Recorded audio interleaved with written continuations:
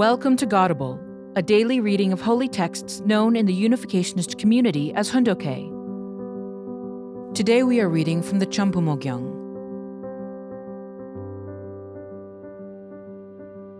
Chambumo Gyeong, Book 13, The Completion of Restoration and the Settlement of Cheon. Chapter 4, Section 2, Paragraph 18. True parents' vision of one family under God, in other words, the fact that we are all God's children, is at the core of the initiatives we carried out based on the unification of the North and South American regions. We dedicated all our efforts and the numerous peace organizations that we founded over many years entirely to the fulfillment of that vision. By the grace of God, this vision is now becoming a reality. This new flower of hope must blossom and bear fruit here in South America as well. All the people on this great continent have dreamt of a new world where they can live freely and peacefully in nature, become one family that attends God as their parent, and live in happiness. This ideal has been God's cherished hope and the desire of humankind throughout the ages. I believe that the challenge to make this dream a reality is a great one. The entire world is suffering due to everything from climate change and poverty to geopolitical tension and conflict. North and South America also face difficult problems of their own in different respects. Nevertheless, North and South America have enormous potential to build a new world. Heavenly fortune is now gathering in these continents. All eyes are focusing on South America. Ladies and gentlemen, you must open your ears and listen to the heavenly calling. You must open your closed ears. I would like to offer some proposals for the mutual development of North and South America and the realization of world peace. First, I would like to challenge all of you to take the lead in protecting the natural environment. The world today is heading toward calamity due to climate change and rapid destruction of the environment. God gave us the natural world to serve as our home, an environment within which we can flourish. We should love nature and treat all things of creation with care. Nature, in turn, will give us what we need. We should remember that people and nature are part of one ecosystem created by God. Second, let us take the lead in realizing the ideal of one family under God by overcoming barriers of race, religion, and nationality. The Family Federation for World Peace has been working for the realization of ideal families through the cross-cultural marriage blessing. The marriage blessing is the only way to reconcile enemies and bring about world unity. Millions of couples from around the world have participated in the marriage blessing, affirming their marriage with a commitment to build a world of peace by creating God-centered ideal families. In this way, we are bringing down the great walls that divide the human family. Third, I ask that you take the lead in promoting reconciliation and unity among all the religious traditions in North and South America. A peaceful world begins with reconciliation and unity among religions. God has guided humanity throughout history through religion. At this time when heavenly fortune is pouring in, harmony and cooperation among the religions of North and South America are necessary more than ever. I hope that you and all the religious leaders of North and South America can take the lead in promoting interfaith dialogue and cooperation. Fourth, I sincerely request that all the leaders here today help bring to fruition the ideal village projects that we have developed in Jardim in Brazil and Puerto Lleida in Paraguay. The new nation and new world envisioned by God is a world that goes beyond the divisions of religion, race, ethnicity, and nationality. It is a world of freedom, peace, unity, and happiness with no barriers. God exists, and in the end, it is for this reason that your efforts for North and South America will not be in vain. It is up to each of us to make this heavenly ideal a historical reality in the shortest time possible.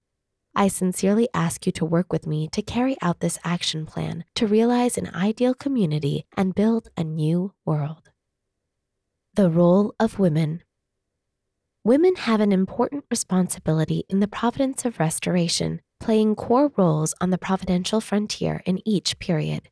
women of the unification family have shed their tears and sweat and conveyed true love in every corner of the world in accordance with the words of true parents to fulfill the responsibility of true daughters, true wives, and true mothers attending God. The role of women became larger and more important with the beginning of the era after the coming of heaven. For the completion of Cheon Guk, true parents have urged that women stand at the forefront of the tribal Messiah mission in order to restore the Cain realm by bringing Cain and Abel into unity. It is time for women to take the lead. With maternal love, women should help our underprivileged neighbors on the individual, tribal, national, and world levels, showing the world that we can fulfill our purpose together as heaven's true sons and daughters. What must we do for this to happen?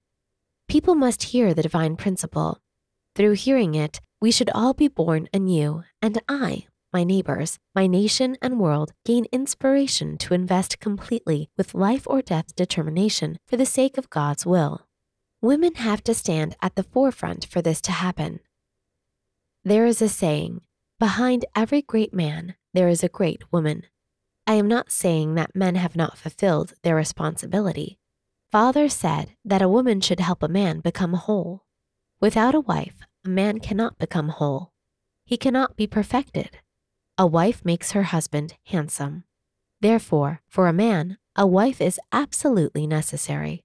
The same goes for every woman. However, women love peace more than men. For this reason, women must lead the way. How important is the role of women? This is the era to fulfill the mission of mothers. Mothers give birth to and nurture life. Father has built a large home for us, and we must arrange and organize the internal aspects of the house. That is our responsibility. As Father proclaimed the coming of the women's era, he emphasized the importance of women. You probably remember that Father spoke of how a child born of a woman inherits 99.999% from the mother and only 0.001% from the father. Father spoke of this on many occasions, and I shared those words on many speaking tours worldwide. However, do you think women have been treated properly by their children and husbands? There are many women who will say that they have not been treated well. From now on, I want to raise women leaders who will fulfill the mother's mission so that all women can live free of prejudice. A core part of the principle involves the teaching of Yang and Yin. From a temporal perspective, this can be divided into the era before the coming of heaven and the era after the coming of heaven. Until now, in the era before the coming of heaven, we were in the era of Yang, and therefore men took the lead most of the time. Now is the era after the coming of heaven, the era of Yin. In other words, it is the start of the women's era. God created heaven and earth as Yang and Yin, plus and minus, but until now everything has been one-sided. Due to the fall of the first human ancestors, Yang and Yin could not move forward equally, side by side. Since then, until this era, Yang dominated the world. However, now is the time for the era of Yin to begin. The time has come for women to take the lead. Heaven knew of this amazing providence, and now we must also become aware of God's profound providence to open a new path in 2013. God's original plan was for a balance to be made, and that is exactly how the kingdom of heaven on earth and in heaven are to be realized.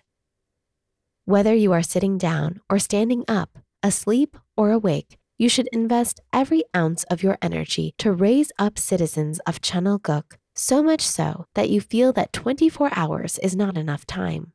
You must become soldiers who can dedicate this nation substantially before heaven in order to advance God's providence in the world. Let's take the example of the Israelites, whom you know very well. The Israelites did not know of God's providential history or about indemnity. They maintained just one thought: we are the chosen people blessed by God. In the end, they had to pay indemnity as a people after Jesus ended his life sorrowfully. For 2,000 years, they were an unsettled people without a nation. Despite this, It was due to the influence of the mothers among them that they could survive. That is why I am emphasizing the role of mothers and the maternal heart in the creation of the environment for the sake of the providence. By studying history, we have seen the model courses of victory and failure. Look at Israel today. Women join the army and fight equally alongside men in order to protect their nation. It is time for women to lead the way in saving the nation and the world. You must all know that the responsibility of women is serious and important. We must create a miracle. If you cannot participate with me in this providential march, your descendants will accuse you. You cannot say that you did not do it because you did not know. You have been taught everything. The role of women in the church is important.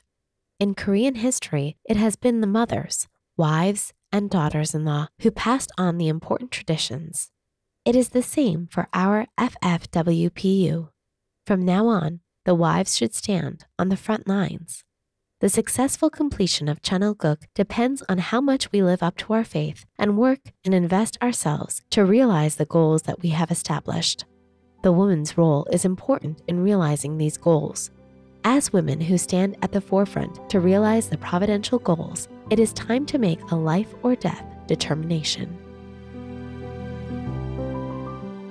Thank you for listening to today's episode of Godable. Godable is brought to you by the National Victory Fund and support from listeners like you. To donate, visit godable.org. Thank you.